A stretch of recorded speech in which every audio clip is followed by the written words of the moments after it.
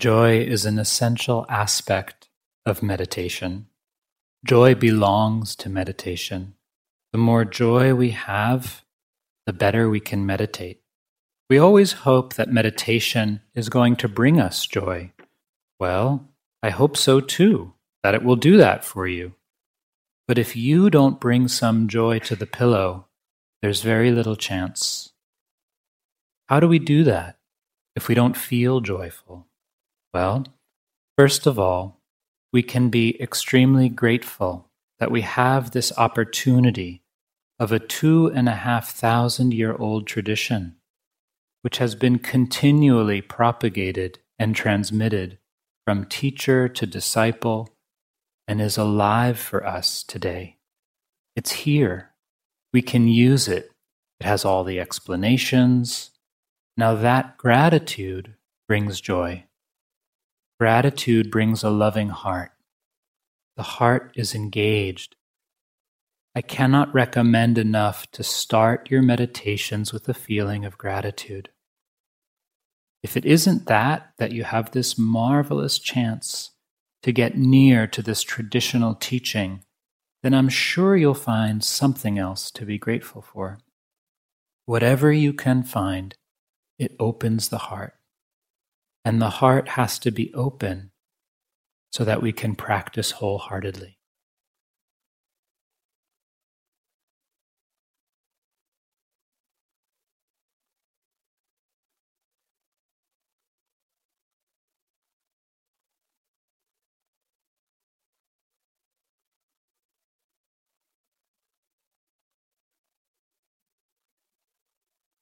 So as we settle in this morning, just inviting you to turn the heart towards gratitude. Whether it's gratitude for these teachings, for the support and the time that we have here together, or for anything else in your life that you can appreciate.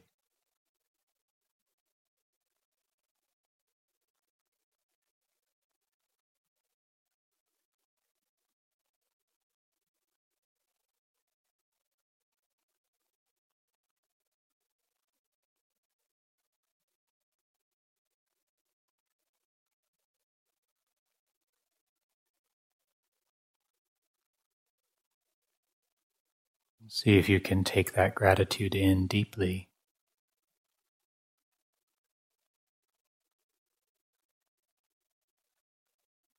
Letting it enter your body.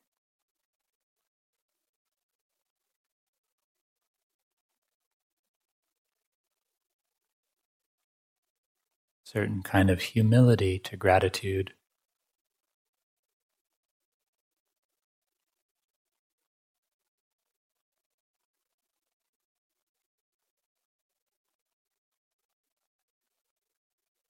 There's nothing in us that's demanding, that's requiring anything. Instead, the heart is oriented towards receiving, towards noticing and appreciating.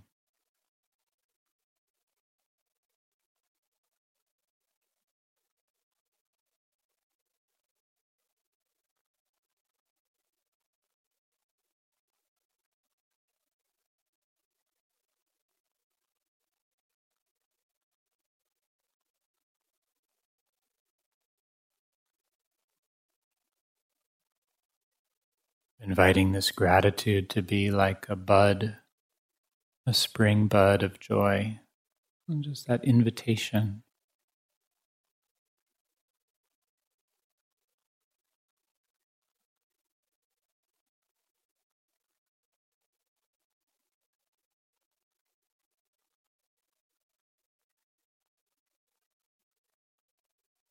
And sometimes you can even notice this pull in the mind or the heart to complain, to find fault. Sometimes described as the negativity bias, to always notice what's wrong, what could be better, not working. Yeah, but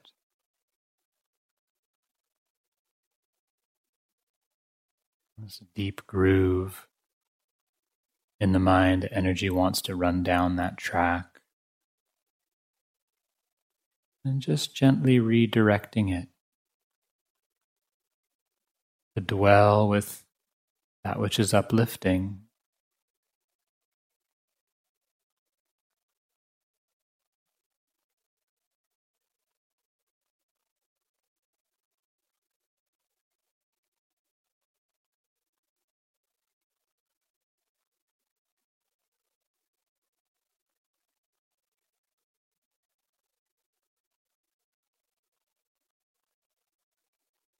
Sometimes we say that mudita, when it's turned inward, becomes gratitude. When we appreciate our own joy, opportunity we have, the gifts in our life.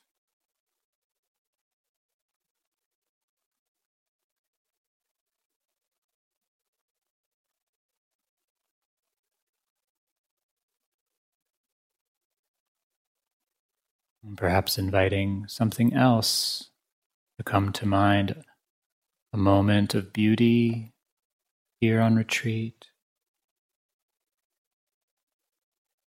a moment of connection,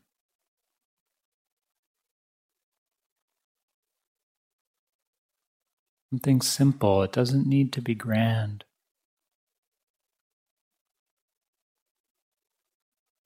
And just let that memory or image come into your mind. And then we linger. We allow it to resonate through our whole being, like the body of a cello vibrating with the resonance of a string, amplifies the tone.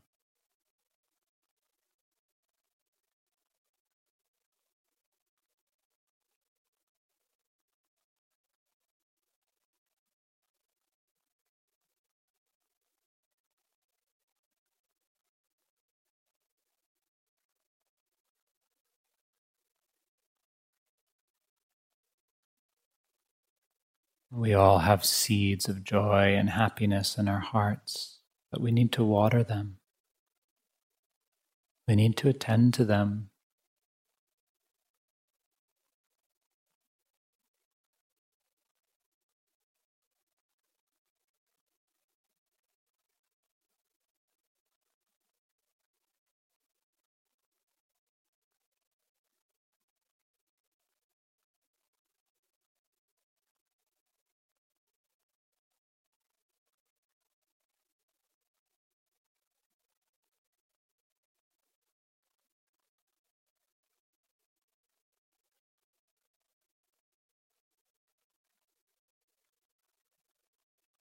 Allowing the heart to appreciate,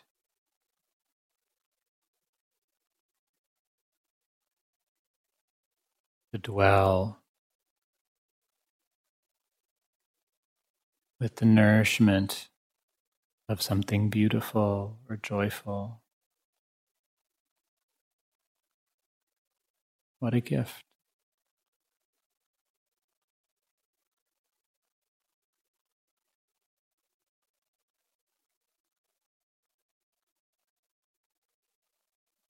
And of course, we can't force it. The mind feels dark or empty. If the heart is tired, that's okay. We just bring tenderness to what is. It's like this right now.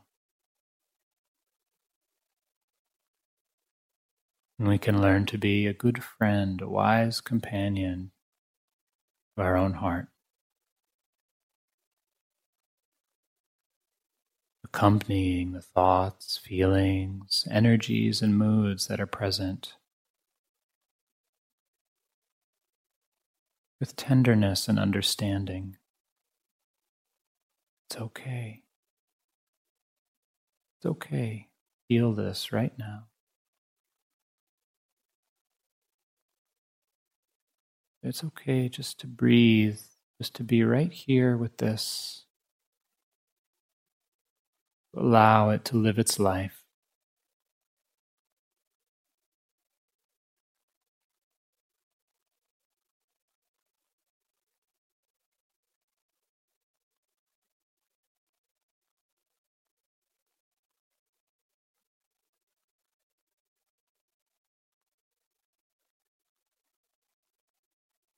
The more you get to know this kind of tender, quiet acceptance, an inner acceptance of what is, the more you may find there can be a joy, just a joy in allowing ourselves to be with the truth.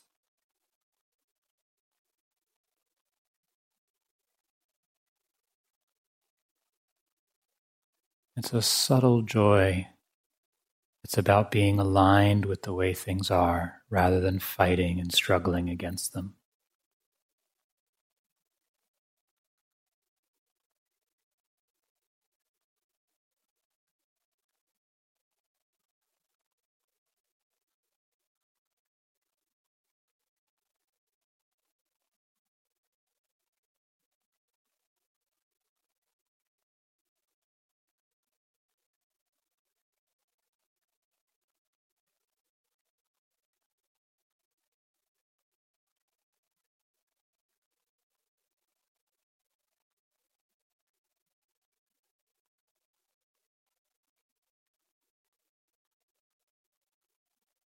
So we try to establish in our own hearts a sense of gratitude, well-being, or joy, just to the degree that it's available.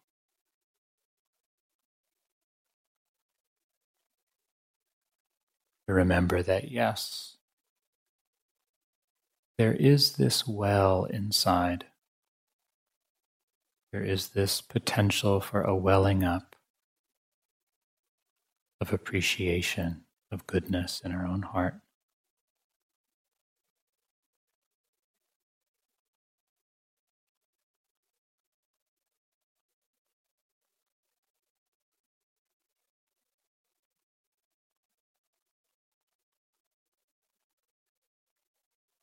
And then with some awareness of that within,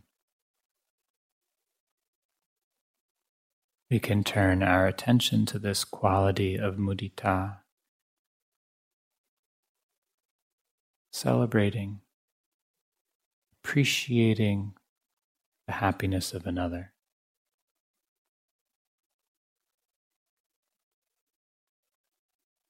I invite you to bring to mind someone in your life for whom it's fairly easy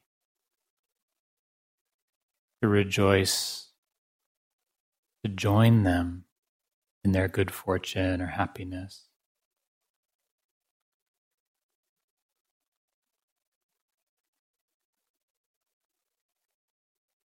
A good friend, a niece or nephew or child,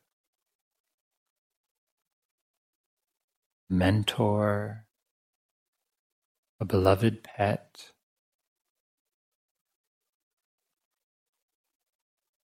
When they're happy, we feel happy for them naturally.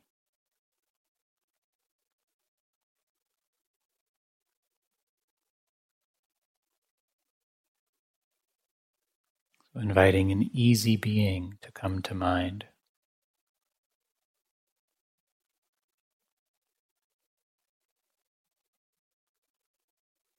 And picturing them happy,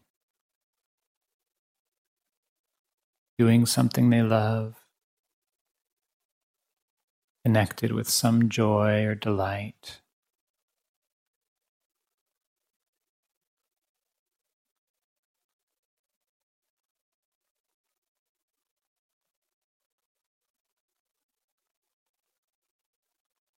And try to make that image as clear and vivid as possible in your mind's eye. Or if it occurs to you more on the felt sense, really honing in on the kinesthetic awareness of being with that person and how it feels.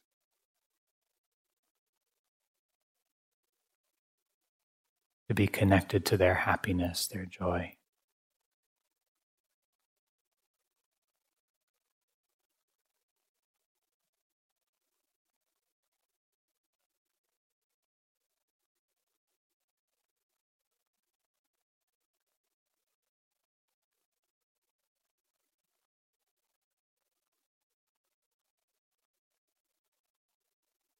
And just allowing the space of the heart to connect, to resonate.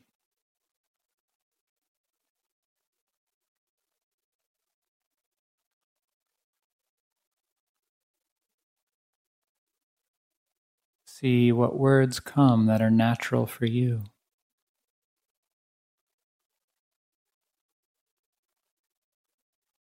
To express that delight and appreciation.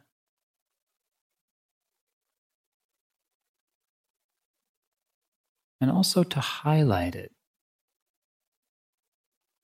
To allow ourselves to become more fully conscious of it. Whatever we pay attention to in the mind and heart grows. So we're watering this seed of joy by paying attention to it. I'm so happy for you.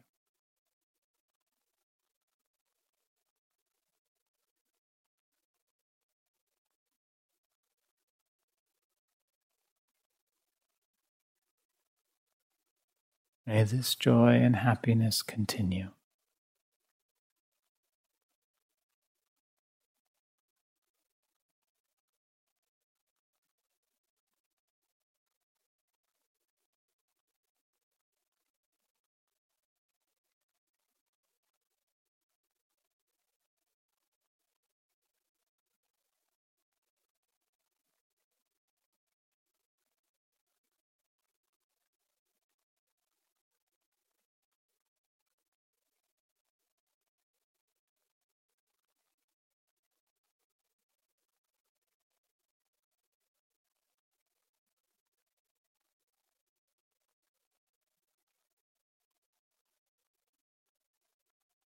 May you enjoy this happiness. May it deepen and grow.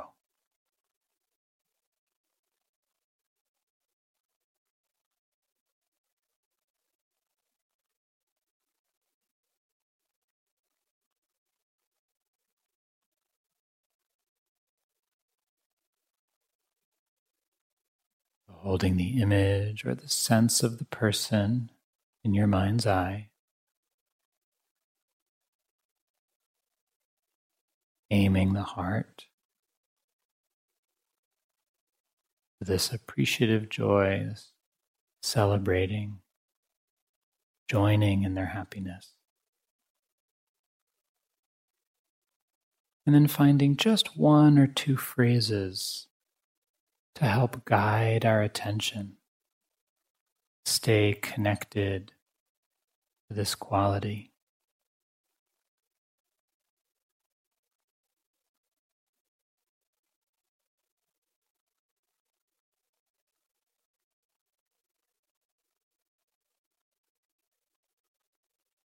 I'll offer some more options and you can see what connects for you, or if perhaps there's some other words that feel more authentic.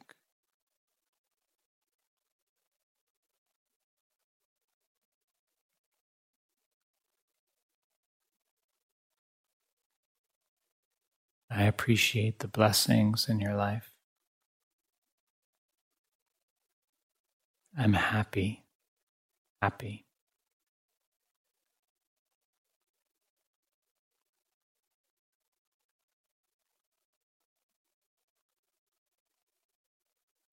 I appreciate the blessings in your life. I'm happy that you're happy.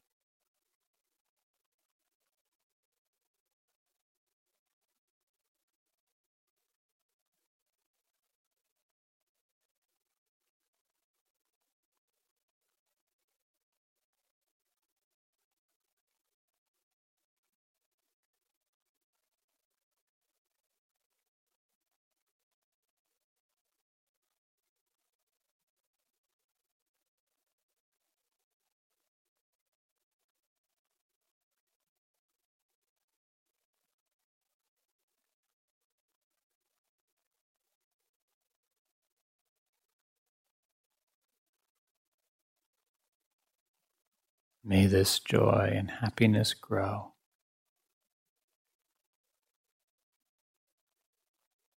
May it lead to your liberation.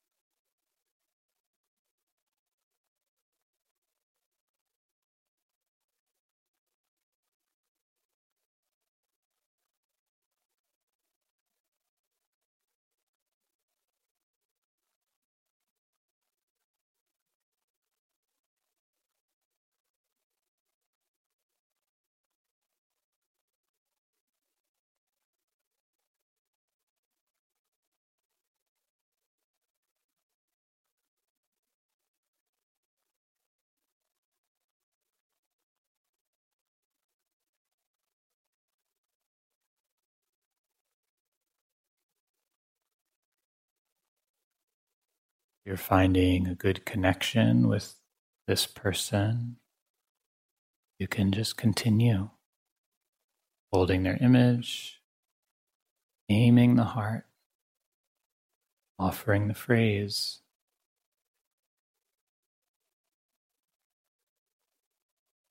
Or if you like, you can let their image fade and dissolve, staying with your own heart, feeling your body.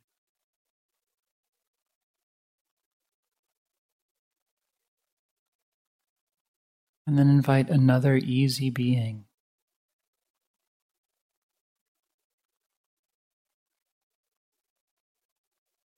a relative, a good friend,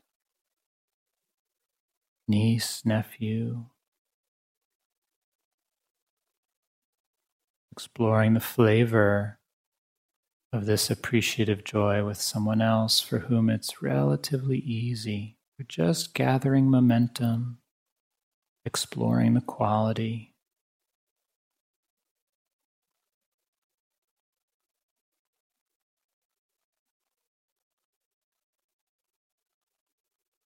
If you're moving on, exploring another person, allowing their image or the felt sense of them to slowly become clear in your mind's eye or in your body and heart. How is it to be with this being? Share space with them.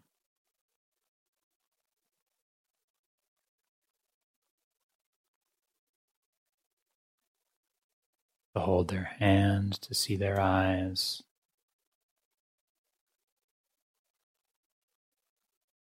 Have their eyes see you.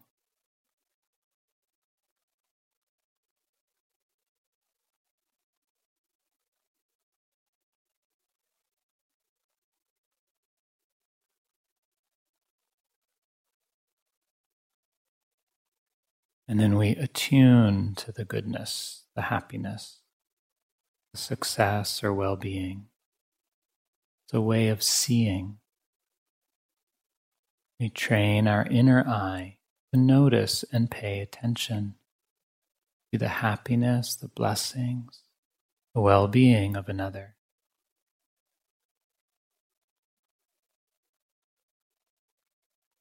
So picture them happy, enjoying the blessings of their life.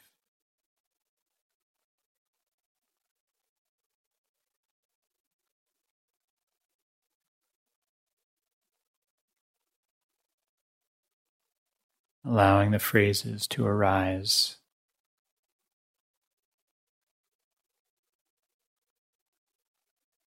Just one at a time, giving our whole heart.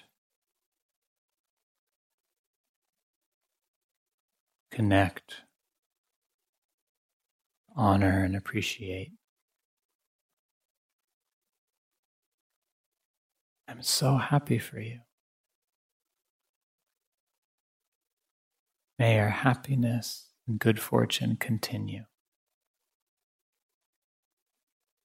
May it never wane.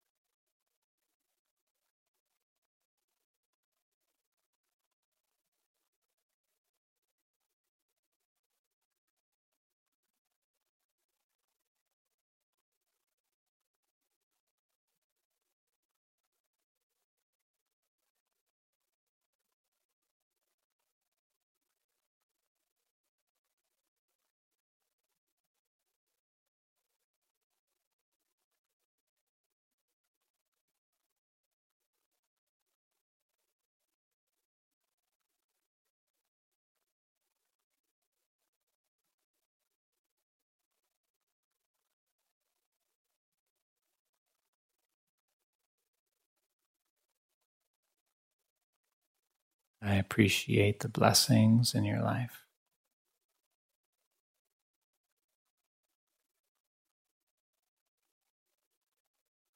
May you enjoy them fully, never be parted from these blessings.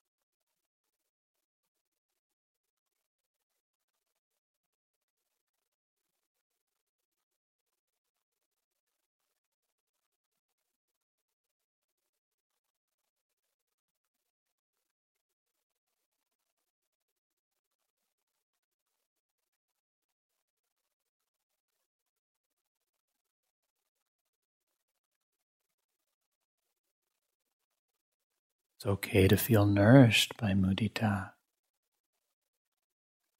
Allow yourself to enjoy and appreciate the flow of that delight and happiness.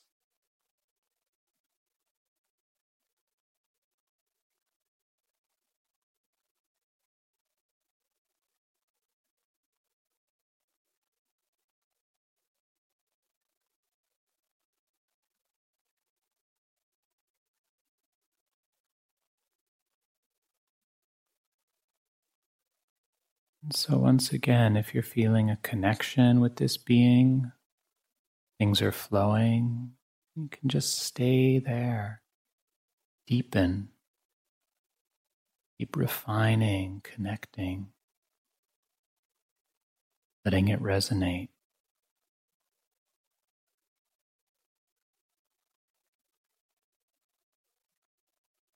If you like, you can allow the sense of this being to slowly fade and dissolve,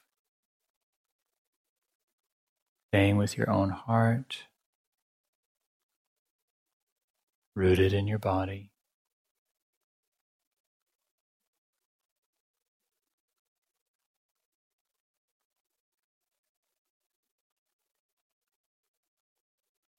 Traditionally, with Mudita, we start with an easy being, whomever that may be. It's different for each of us. And then we begin to extend. We bring to mind a benefactor, and then a good friend. So if you like, whoever your easy being is, if it's a benefactor, then you might bring to mind a good friend. Or vice versa, if your easy being was a good friend, a niece or nephew, a pet, then you might bring to mind a benefactor, a mentor, an elder. So just dipping your toe into this next category, benefactor or a good friend, you choose. And allow this person to come into your awareness.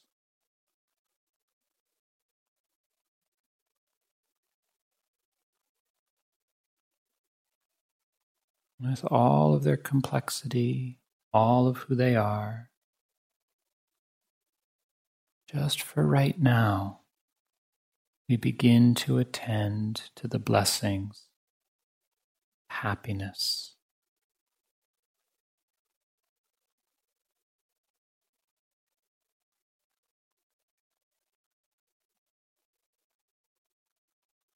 Allowing the sense or image of this person to become as clear and vivid as possible.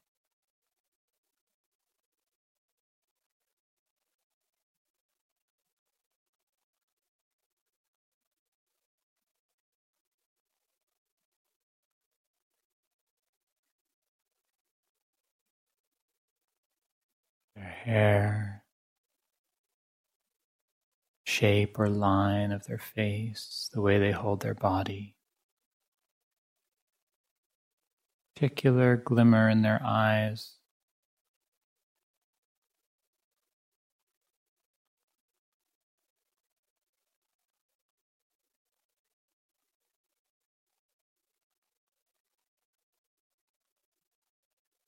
Attuning to the good fortune, the happiness in their heart, in their life.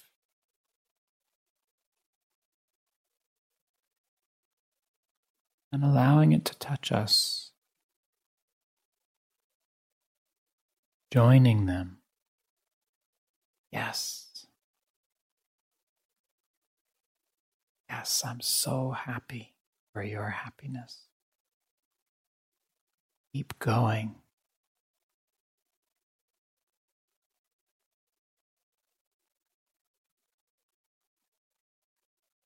May this continue for you. May it nourish you fully and completely.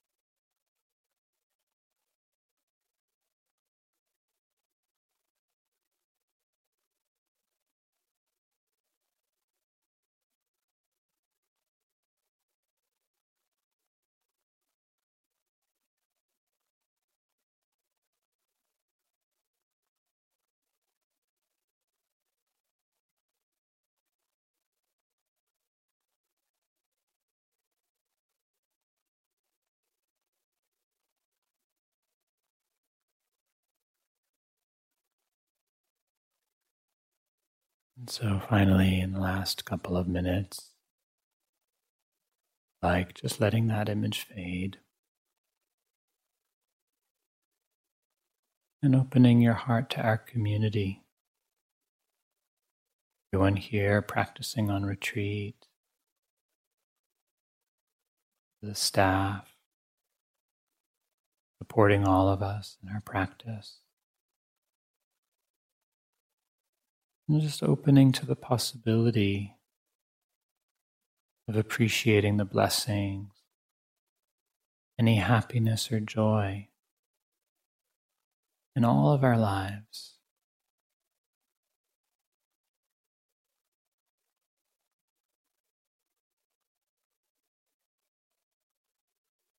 Good fortune, privilege of having this time of being here.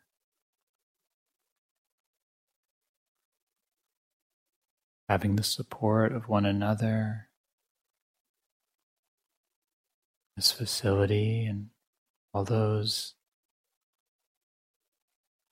giving their energy and care to support us.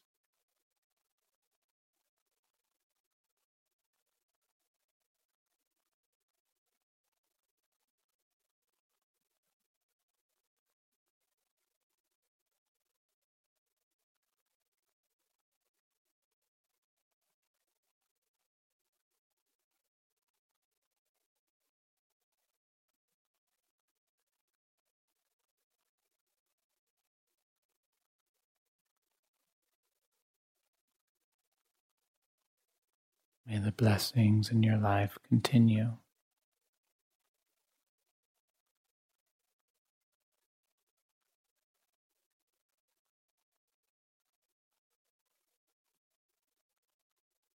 May they lead to your liberation.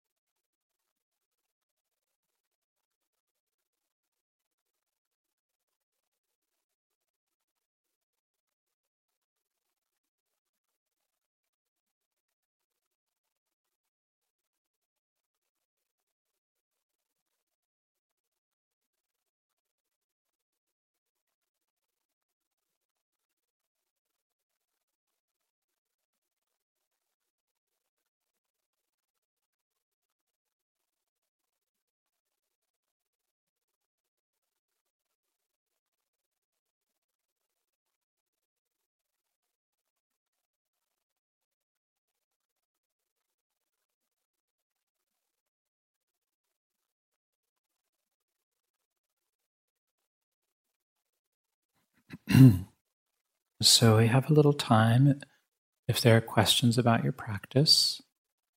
And want to support us as a community to try to balance the voices in the hall. Some of us feel more comfortable speaking in a large group than others. So I want to ask if you've asked a question in the hall already this week, just to hang back. Or if you have a small group today, you're meeting with one of us today, you'll have a chance to ask questions in those groups. So first want to make some space for anyone who hasn't asked a question in the hall and doesn't have a small group this morning. Start there and see. Yeah, please, Emma. Yeah.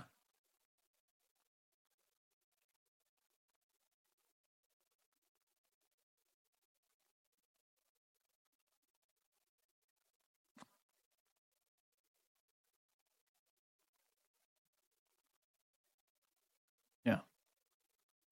Sure. So the question was during walking meditation, where to focus one's gaze can be confusing, looking away in the distance, being unfocused, choosing a point, watching someone else moving. So there's no right answer, unfortunately.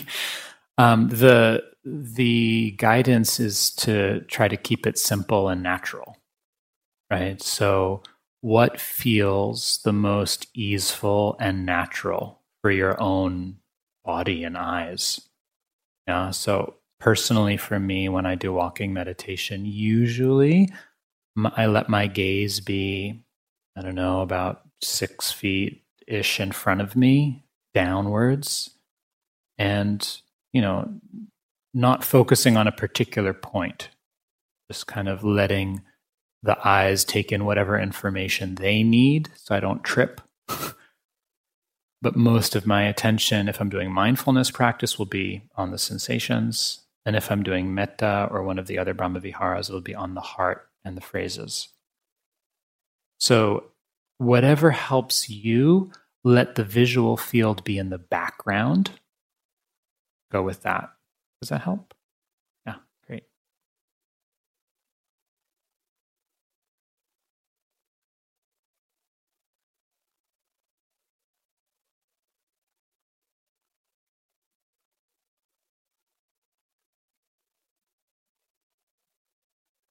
Yeah, please.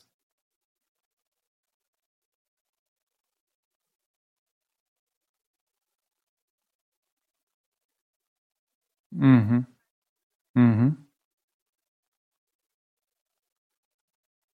Yeah. Yeah. Yep.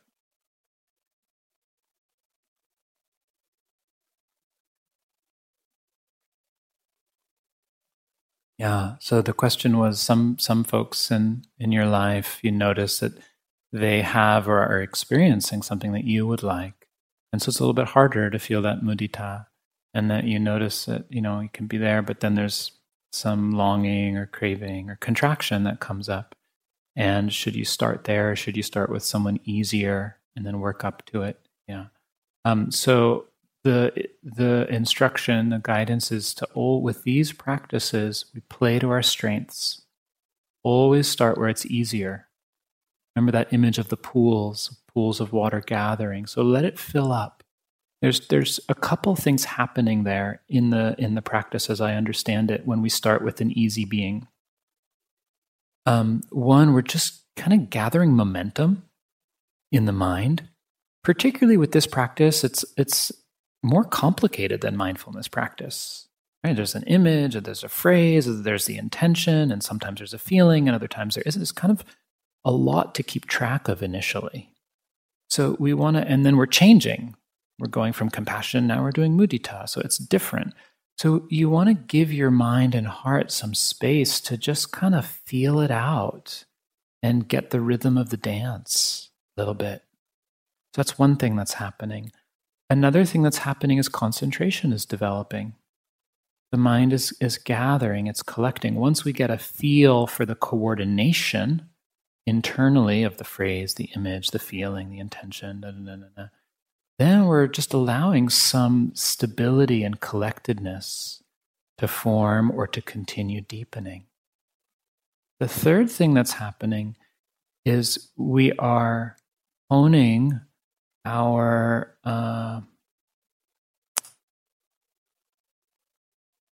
felt understanding of the quality. And so it's like I talk about the one of our colleagues who I've mentioned before, Heather Sundberg. She and others, Donald Rothberg, Sylvia Borstein, when they teach the Brahmaviharas, they talk about the easy being as your muse. It's lovely, isn't it? Your muse is the person that puts us in touch with the quality. I use that image of a tuning fork. Right? So it's like we listen for that melody, for that muse. It's like, oh yeah, that's what it is. That's what it is. And then you just steady yourself there, stabilize there. Let yourself really get to know the quality where it's easy. So that then when we move to that friend who things are going better for them professionally or in their romantic life or whatever it is, and it's a little bit of a tinge there for us,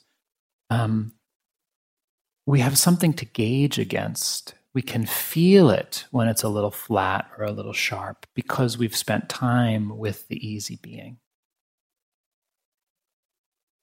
Yeah, you're welcome. Please.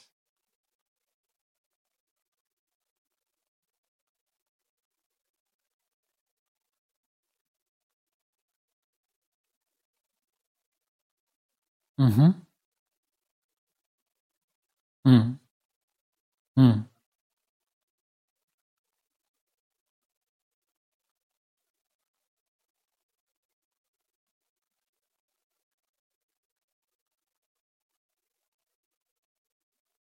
Mm-hmm. Mm-hmm. Mm-hmm. Yeah, sure. The question was just kind of parsing out more the distinctions between metta and karuna, um, particularly in the felt sense in the body, how it appears. Um, I'll share a couple things and see if my colleagues have anything, other perspectives. I think one thing to bear in mind with these qualities, and I was kind of referring to this a little last night, is that while they are distinct and can be practiced separately, that it's one heart, and so they're bound to be like overlap, yeah, and to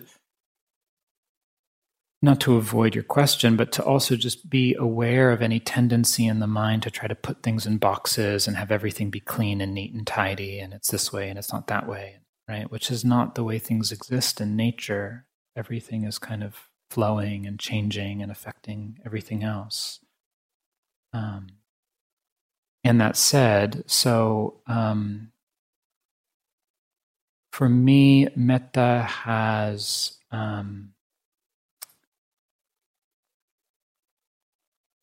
a buoyant, radiant quality to it. It's goodwill. It's the sense of a kind of undifferentiated warmth in the heart. It's like a field of goodness, kindness, warm, so kind of slightly vibrating, connected. How it occurs to me. Karuna, compassion, is for me with compassion. I tend to feel more connected to a certain strength with compassion. There's more of a bass note in it,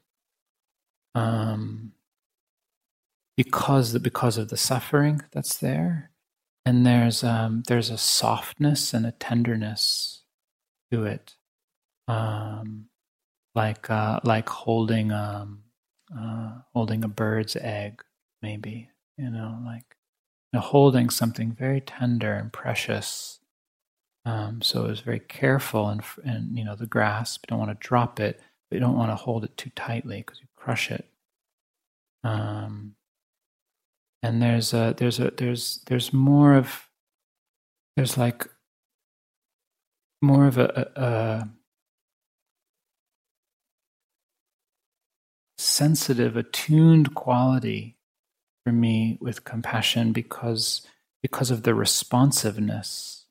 It's like what's needed. So there's that listening aspect to it with that. The readiness of compassion, the karuna part. Carrie was talking about this yesterday. Karuna is the word we translate as compassion, has the same root as karma, action. It's something we do that has a different energy to it because there's a potential there. And then the anukampa, also translated as compassion. Sometimes I prefer the translation empathy. Anukampa is literally to tremble with. That's the quivering of the heart, right? That's that tenderness, but it all has this kind of strength to it. Yeah. It's helpful. Anything? No? Okay. Thank you. Thank you for your questions. So a couple of logistics and then some pointers for the day. The affinity group today will be the BIPOC affinity group at 2:30 in the council house. We need, I'm pretty sure, correct me if I'm wrong, I think we need a practice leader for the 11:45 sit, because you're going to be in a group, whoever that person is. So somebody willing to sit up here, thank you so much. Great. But just a few reminders on etiquette in the hall. So this is our sanctuary. This is a place where we come to support each other, to practice, to honor this lineage and the Dhamma, this incredible gift that's come into our lives. Some of the ways that we can honor the beauty and the power of what has been offered to us is to come to the sessions on time, come a minute or two early, and stay through to the end, unless there's an emergency, of course. And that goes for the periods when we're not here in the morning, there's a practice leader. If you have a group and the group ends in the middle of a sit, don't come into the hall. Sit outside, sit in your room, wait till there's a transition period to come in.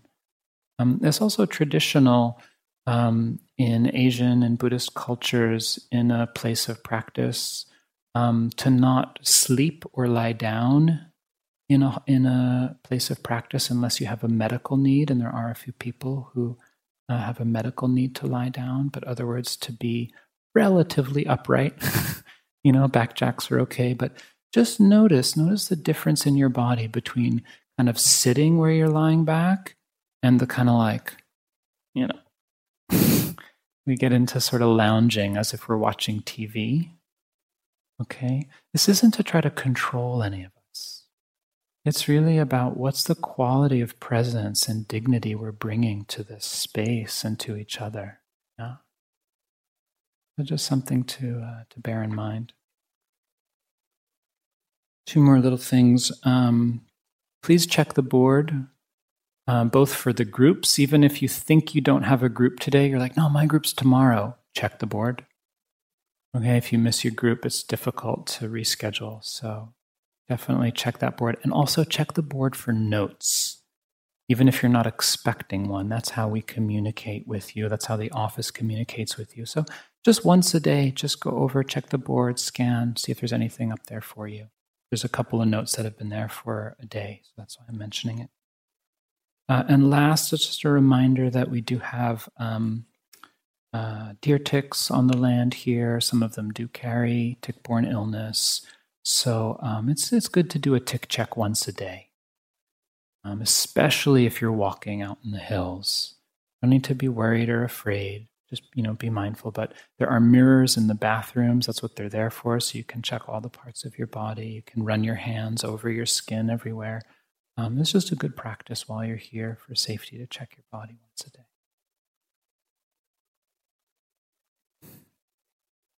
So some tips, some pointers for today.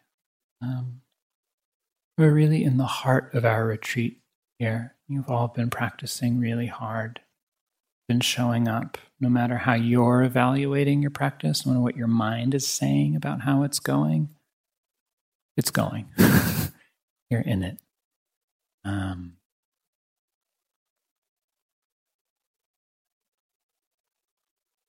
Let yourself really sink in. Stay here. Stay here in your mind. Notice a tendency to drift, to go off to home, to plan. Come back. Stay here. Stay close to your own person, to your own body, to your own space. Notice when your attention goes out far. Oh, what are they doing over there? No. Bring it back. Keep it here. It doesn't mean you can't smile at someone, but let your energy stay very collected and close to your person. As far as the Mudita practice goes today, You have some options. As we've been saying, there's creativity, there's flexibility here. So some of you might choose to stay with the metta practice today. If you're really grooving on that, or you want to do metta for yourself, great, go for it. Maybe you really connected with the compassion practice yesterday and you're wanting to continue with that. Great, you've got the tools, do it. Or you might want to continue exploring the mudita. So it's your choice how you want, which practice you want to work with today, okay? Remember the principles, one moment at a time. Give all your attention to one phrase, one moment. If you're radiating, just one moment at a time. Start where it's easy. Gather momentum. Don't push. About stretching, not pushing or forcing. Okay? You can always go back to where it's easy. Stay balanced. Starts to get too intense, you get dysregulated, you're struggling. Take a little break. Go back to mindfulness practice. Feel your breath. Do some walking. Okay? Trust your own wisdom. The Dharma's in you. It's not up here.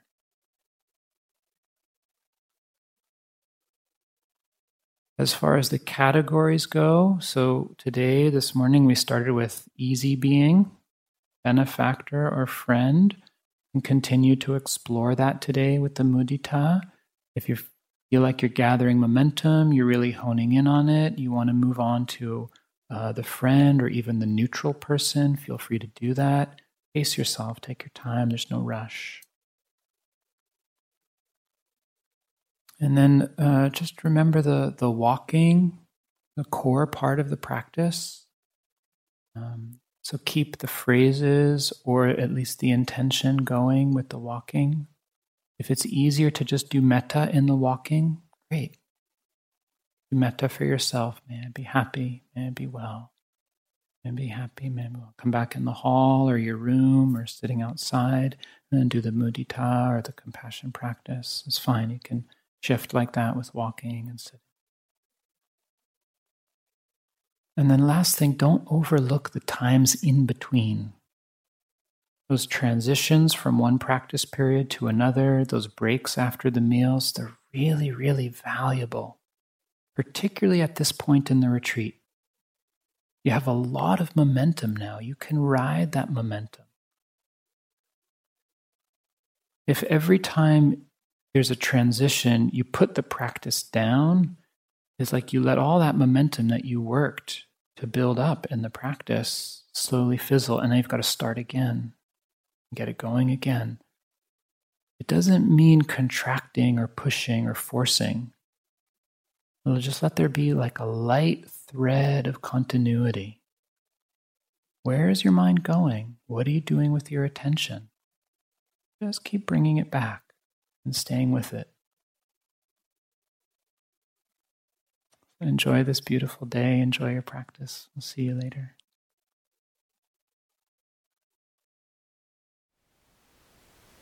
Thank you for listening. To learn how you can support the teachers and Dharma Seed, please visit dharmaseed.org/donate.